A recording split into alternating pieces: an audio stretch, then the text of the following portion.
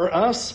And we're doing that since that's the text that we're in as we have been looking at the final days of Jesus' life. And if you have your Bible, you open it to Matthew 26, and that's where we're going to be, Matthew chapter 26. In fact, you will notice as we come to Matthew 26 that what has occurred is that in the Gospel of Matthew, he has fast-forwarded us to the final hours of Jesus' life. We're in the final day as Jesus is gathered his disciples together, and as we had ended in our last lesson, he has told and identified that Judas has been meeting with those chief priests, and he's met with those religious leaders, and he's asked them, "What will you give me if I betray Jesus over to you?" And they offer him now 30 pieces of silver. And we were told as we looked at it last time that now Judas is going to look for an opportunity to betray Jesus. And that sets up where we are now in Matthew chapter 26. You will notice there in verse 17 of Matthew 26 that we are told that it is the first day of unleavened bread. And the disciples now are coming to Jesus, and they say in verse 17, "Where will you have us prepare for you to eat the Passover?" And he said, "Go into the city to a certain man and say to him, 'The teacher says, the time is at hand.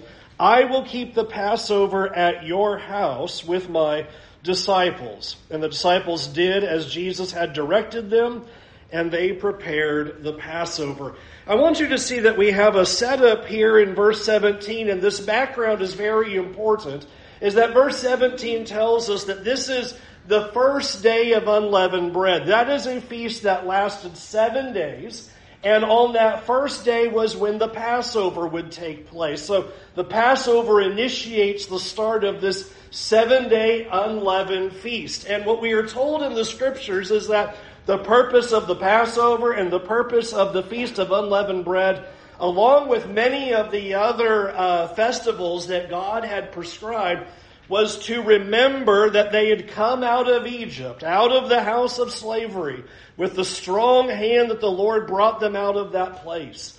And so there was supposed to be no leaven then as a reminder of that. That was part of that Passover and unleavened bread memorial. Remember that you were slaves in Egypt. Remember your oppression, but remember what God did. Remember his mighty works. Remember the plagues. Remember the parting of the Red Sea. Remember the overthrowing of the Egyptian nation, how God led you out by a mighty hand. That is the overtone of what would be taking place during the Passover. It is a time of remembering his powerful deliverance. And I want you to think about how when they would have gathered together for the Feast of Unleavened Bread, and they would have gathered for this Passover, this would have been a time of celebration. You are remembering that God sets you free. You are remembering the way things used to be, how you were slaves in Egypt, and now God had delivered you, and God had rescued you and given you freedom. And it was now a whole new way of life for them, and they're remembering that as they had that Passover feast, and as they're celebrating what God had accomplished for them. And in the midst of this preparation, I want you to notice some of the words of verse 18, because I want you to notice after the disciples, they say, "Now where should we get ready for this Passover?" Jesus doesn't just simply say, "Okay, I've got this pre-prepared. There's somebody who's got a room, and you tell him that we're coming and we're going to celebrate the Passover." Notice one thing that's very important here in verse 18 when he says, "My time is near." Jesus knows what this all means. And Jesus knows exactly what's about to happen. Jesus is fully aware of how these events are going to unfold. There are no surprises here. There is no being taken off guard.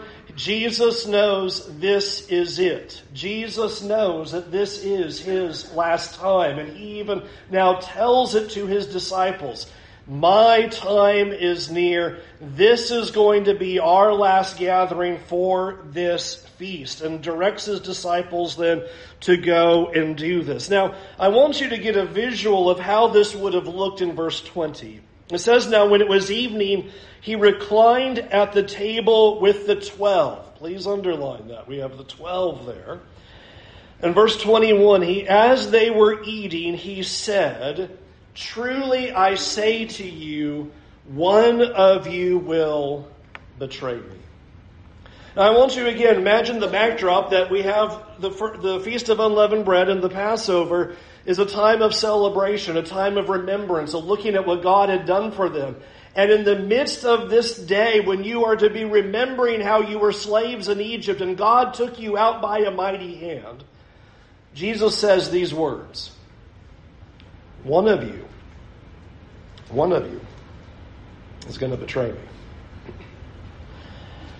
Verse 22 says, and they were very sorrowful. And they begin to say to him, one after another, is it I? You can just imagine how this time around the table just took a sudden shift in tone. From Passover, remembering that God freed us, to Jesus saying, it's not just simply my time as is at hand. And it's not just simply what Jesus has been telling his disciples, that I'm going to be handed over and I'm going to be crucified.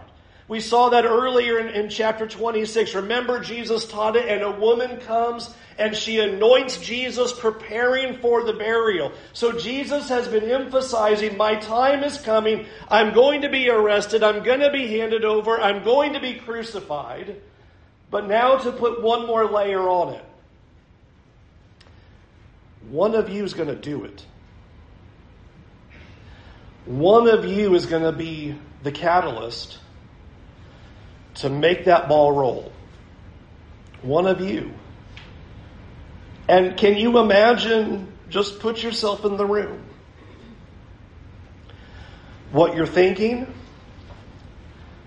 And you can imagine kind of looking around at everybody else, silently.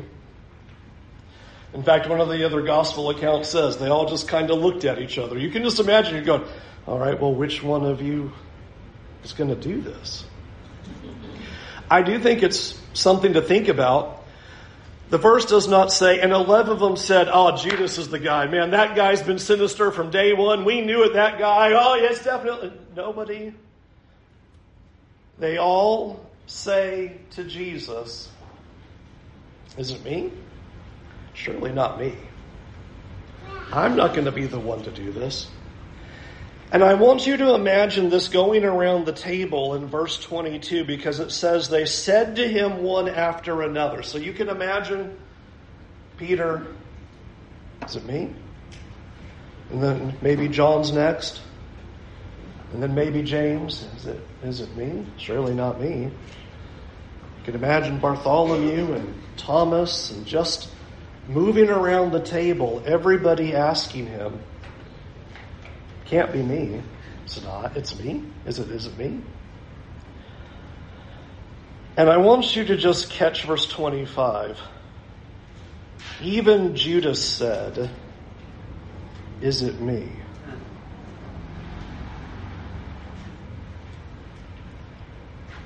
And notice Jesus says back, you said it. All of them around the room, surely not me. You mean me? And even Judas steps into that and says, me too? And Jesus goes, yeah, it's you.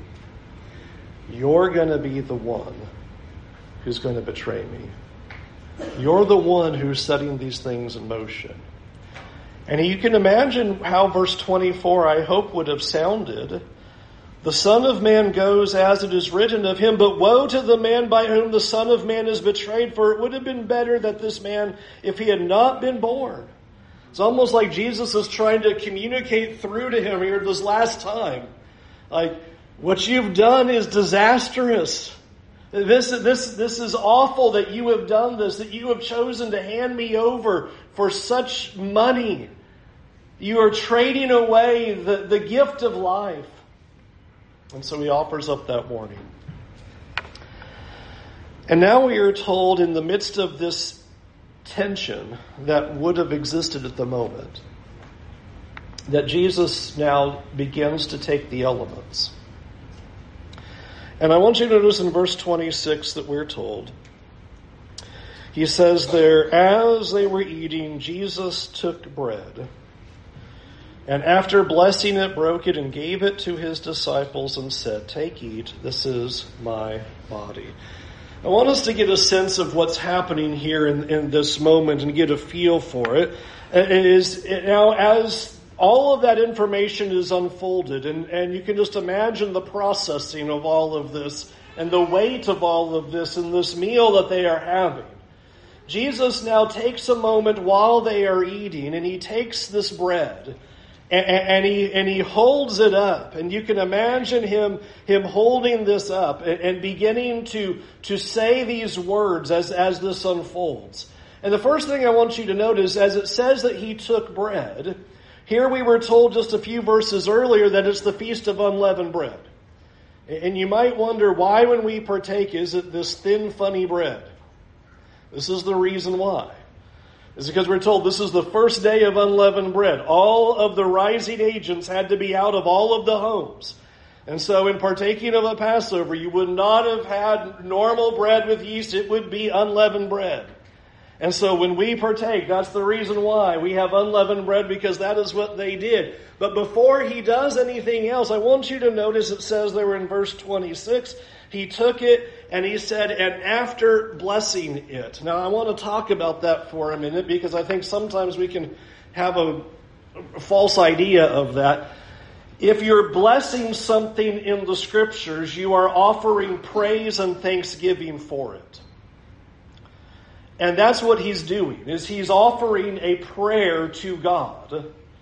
And he is praising and thanking God for what this symbolizes. And that's the idea of blessing it. That was what a blessing is all about, is going before God and saying, here's what this represents. Here's what this ultimately means. Thank you, Lord. Thank you, Father, for what this is going to mean. And he says what it is. Verse 26. He says, "Take, eat. This is my body." Now, one other important layer about what this would have meant to them in that moment, if you were sitting in that room, in that upper room with Jesus and his disciples, is that in the Passover, the bread already had a symbolism to it. We are told in Deuteronomy chapter 16 and verse 3 that that bread that would be eaten in the Passover was called the bread of affliction. It was to remind them of their affliction, of their suffering, of their oppression while they were slaves in Egypt. And I want you to imagine for a moment him taking the bread and now turning the meaning of it. What used to be the bread of your affliction, how you were oppressed, how you were enslaved, how you were suffering at the hands of the Egyptians, he now turns it and says, actually now, here's what I want you to do. I want you to remember me. I want you to eat this. And I want you to remember that this is my body.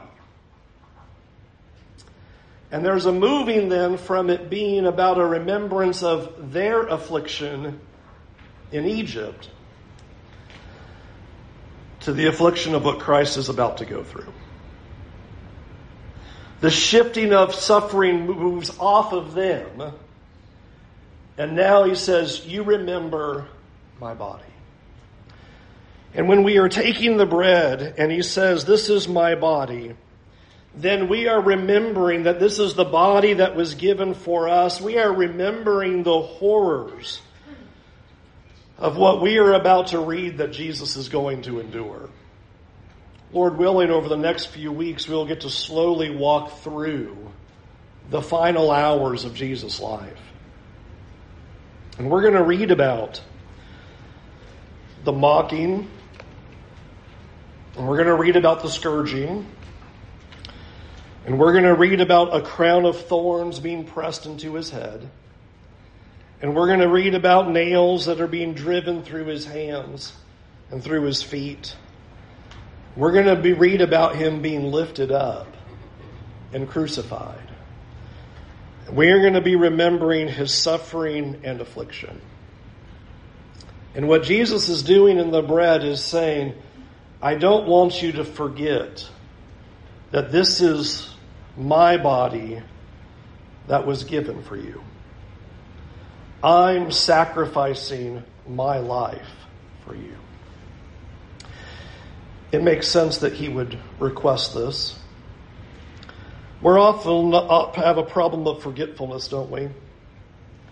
We do have a problem of forgetfulness. I think even as humans, we recognize that and why we from time to time establish various memorials for various events. Because we know that if we don't establish a memorial, we are not going to remember. And we certainly know that future generations are not going to remember. It's not hard to see that from the various events. I think about what Pearl Harbor Day would have meant a long time ago. And as I'm a kid, when Pearl Harbor Day came around, I was like, the black and white photos that I see from time to time? Because it would just slide out of memory. Or you think about the intensity of what our memorials looked like on September 11th, on 2002, 1 year later, and 03 and 04, and what that looked like versus now what we do. We have the tendency to forget. And we have the tendency to lessen the meaning of what happened as time goes on. And Jesus is clearly aware of that. And that's why for his final moments to gather with his disciples, to take the bread and say, don't forget. Don't forget that this is my body that is being given to you, that is suffering for you, that is dying for you, that is going through this whole process for you. And so the bread should have that element to us. We are remembering all that comes with the body of Christ. But I think it is also fascinating to notice that verse 26 is not the end of the memorial. It seems like that would be fitting, right? Remember me. Remember my body. Remember my sacrifice. Remember my suffering. The bread of affliction is now not of your affliction, but of my affliction. But I want you to notice he doesn't stop. That in verse 24, we're told that now he takes a cup. And we aren't told specifically right here in this verse, but you will notice in verse 29, he states the contents of the cup as the fruit of the vine. And I remember as a kid asking my dad, well, does that mean it can be any fruit of the vine? Can we get bananas and we can, we'll just fruit of the vine, right? Wide open. He goes, no. And I had to look it up because I don't trust my dad, but I look it up. Fruit of the vine is idiomatic in the first century of you're talking about grapes. You're talking about grapes. And so fruit of the vine would represent what would come out of the grape, and that is why we have grape juice when we partake. Because that's what they would have had, is the fruit of the vine at that time, and he even states that. And I want you to notice in verse 27, it says, when he had given thanks, and I want to observe two things with that. Number one, I want you to see that blessing it and thanksgiving are synonymous here, aren't they? He blessed it in the prior verse, and now here he says he gave thanks. It is one and the same thing.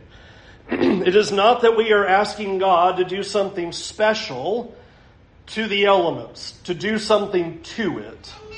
Rather, we are thanking God for the memorial that we are partaking of. And I do want to emphasize that for a moment. Is that this, when we come to the table and are a part of this memorial, is our opportunity in our prayer to be laser focused on Christ.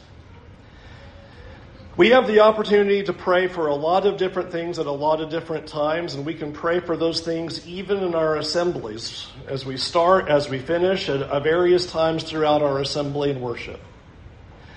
But I submit to you right here when Jesus is taking the bread and taking the cup, he is zeroing in on a thanksgiving to God about what these things mean.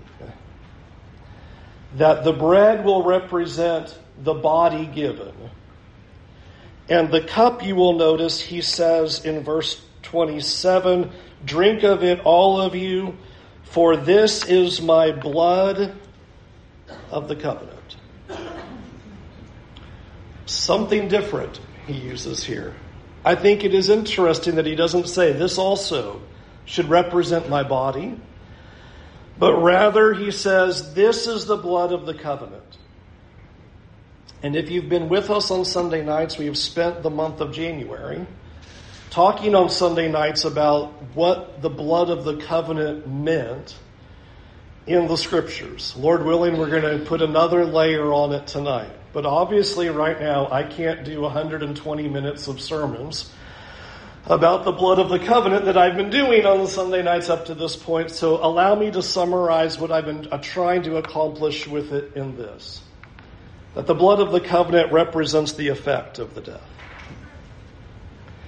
And you will notice that's exactly what he says. In verse 28, he says, "This is my blood of the covenant, which is poured out for many." Why? For the forgiveness of sins. His blood is ratifying and sealing a new covenant, which is the means by which we can have forgiveness. It's the means by which we can have relationship with God. It is his death that puts this covenant into effect, that redeems us and makes us his children. And so I submit to you that as we come to the cup, there is a shift of focus. That it's not just merely think of his death again. It's not just merely think of his body and his suffering again. But there is a movement to the impact and effect of what the sacrifice means for us. And I think that's a powerful picture that's given to us. In fact, have you ever noticed that the Lord's Supper seems to have an implicit tension to it? Sometimes the one who's leading us will lead us and he will talk about the intensity of the suffering and the sacrifice and the pain and the blood and the nails and the mocking and the scourging. And we are moved to deep sorrow as we think about all that he endured, and rightly so.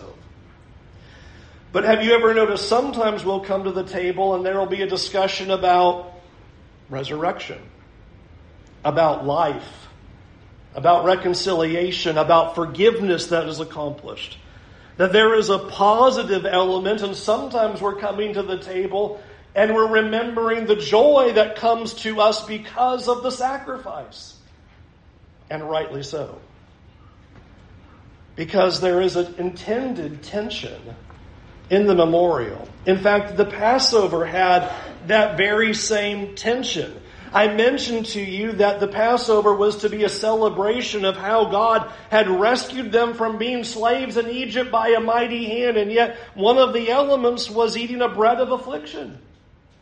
You have an intended intention of reminding them, don't forget the pain and the sorrow and the affliction, while at the same time celebrating, look at how God rescued you.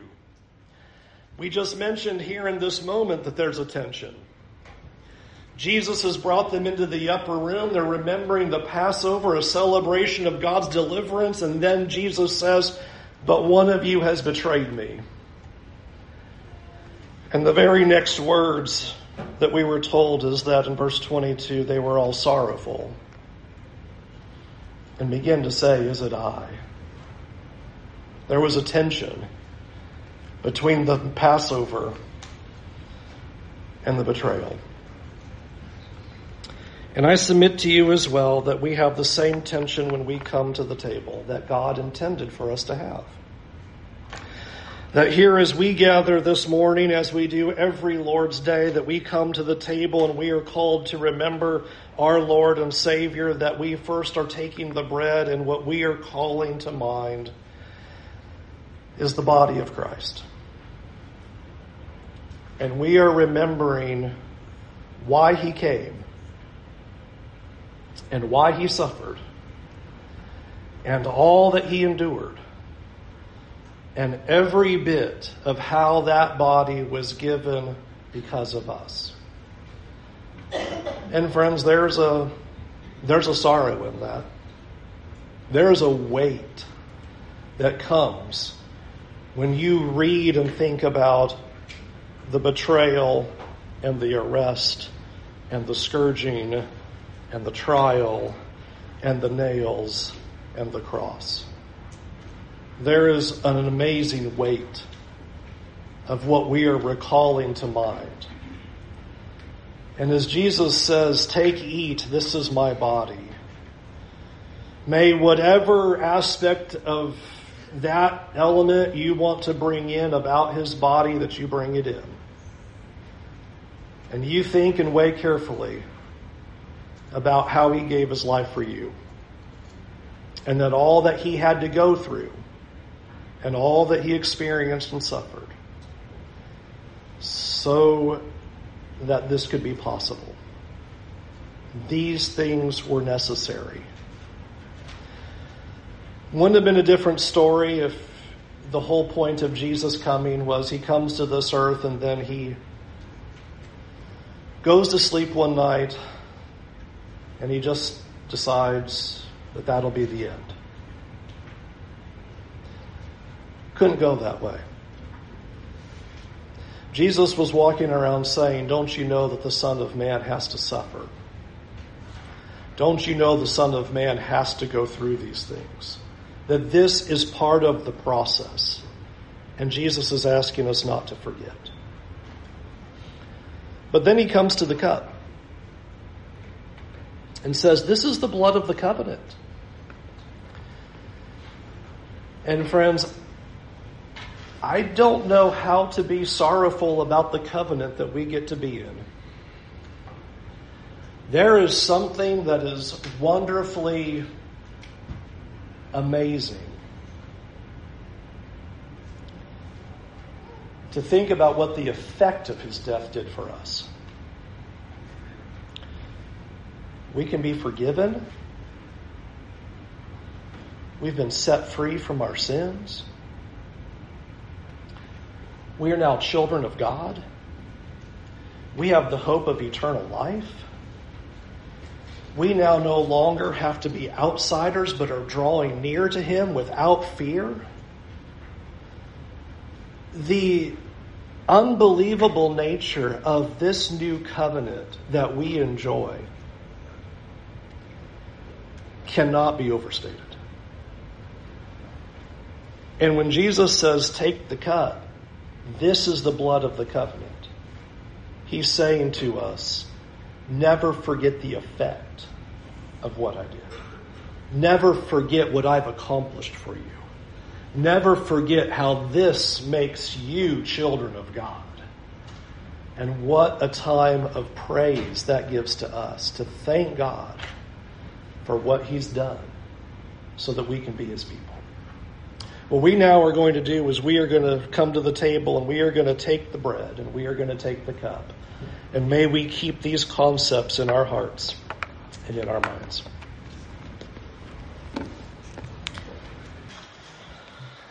It is a powerful memorial.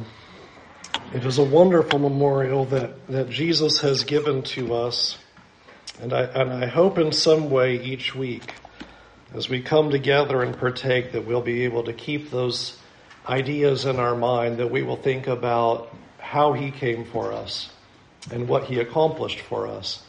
And what a beautiful thing that we get to observe and remember every first day of the week. That's not where he ended in his discussion. I would like to draw your attention back to Matthew 26 and look at one more thing that Jesus said. In Matthew chapter 26 and verse 29, Jesus said, "I tell you, I will not drink again of this fruit of the vine until that day when I drink it new with you in my Father's kingdom." What Jesus does in this memorial is amazing, because here is something that is different in a memorial than any other person could ever do. Sometimes we come to the table and we think about the sacrifice and we think about what Jesus has done, and it is sometimes treated as if it is almost like a memorial for a fallen hero. We think about, well, he died, and so we have this memorial to remember that he died. But I want you to notice verse 29 carefully, because you will notice that Jesus does not indicate that he believes he's going to stay dead.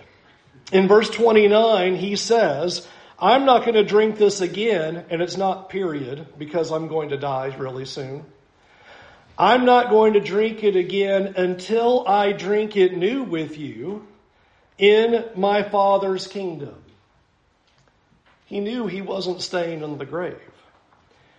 And what we are doing as we come to the table is not simply remembering someone who gave his life, but we are celebrating a risen Savior. As Jesus knew 3 days later, after he laid down his life, he would not stay in that grave. And it is his resurrection that changes everything for us.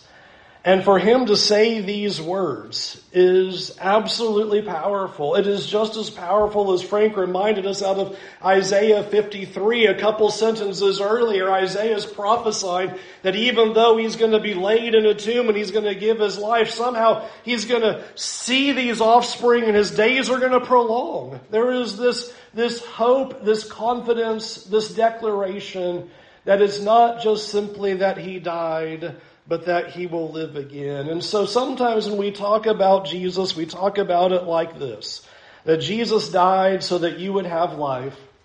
And I would like to submit to you that that's a little bit incomplete.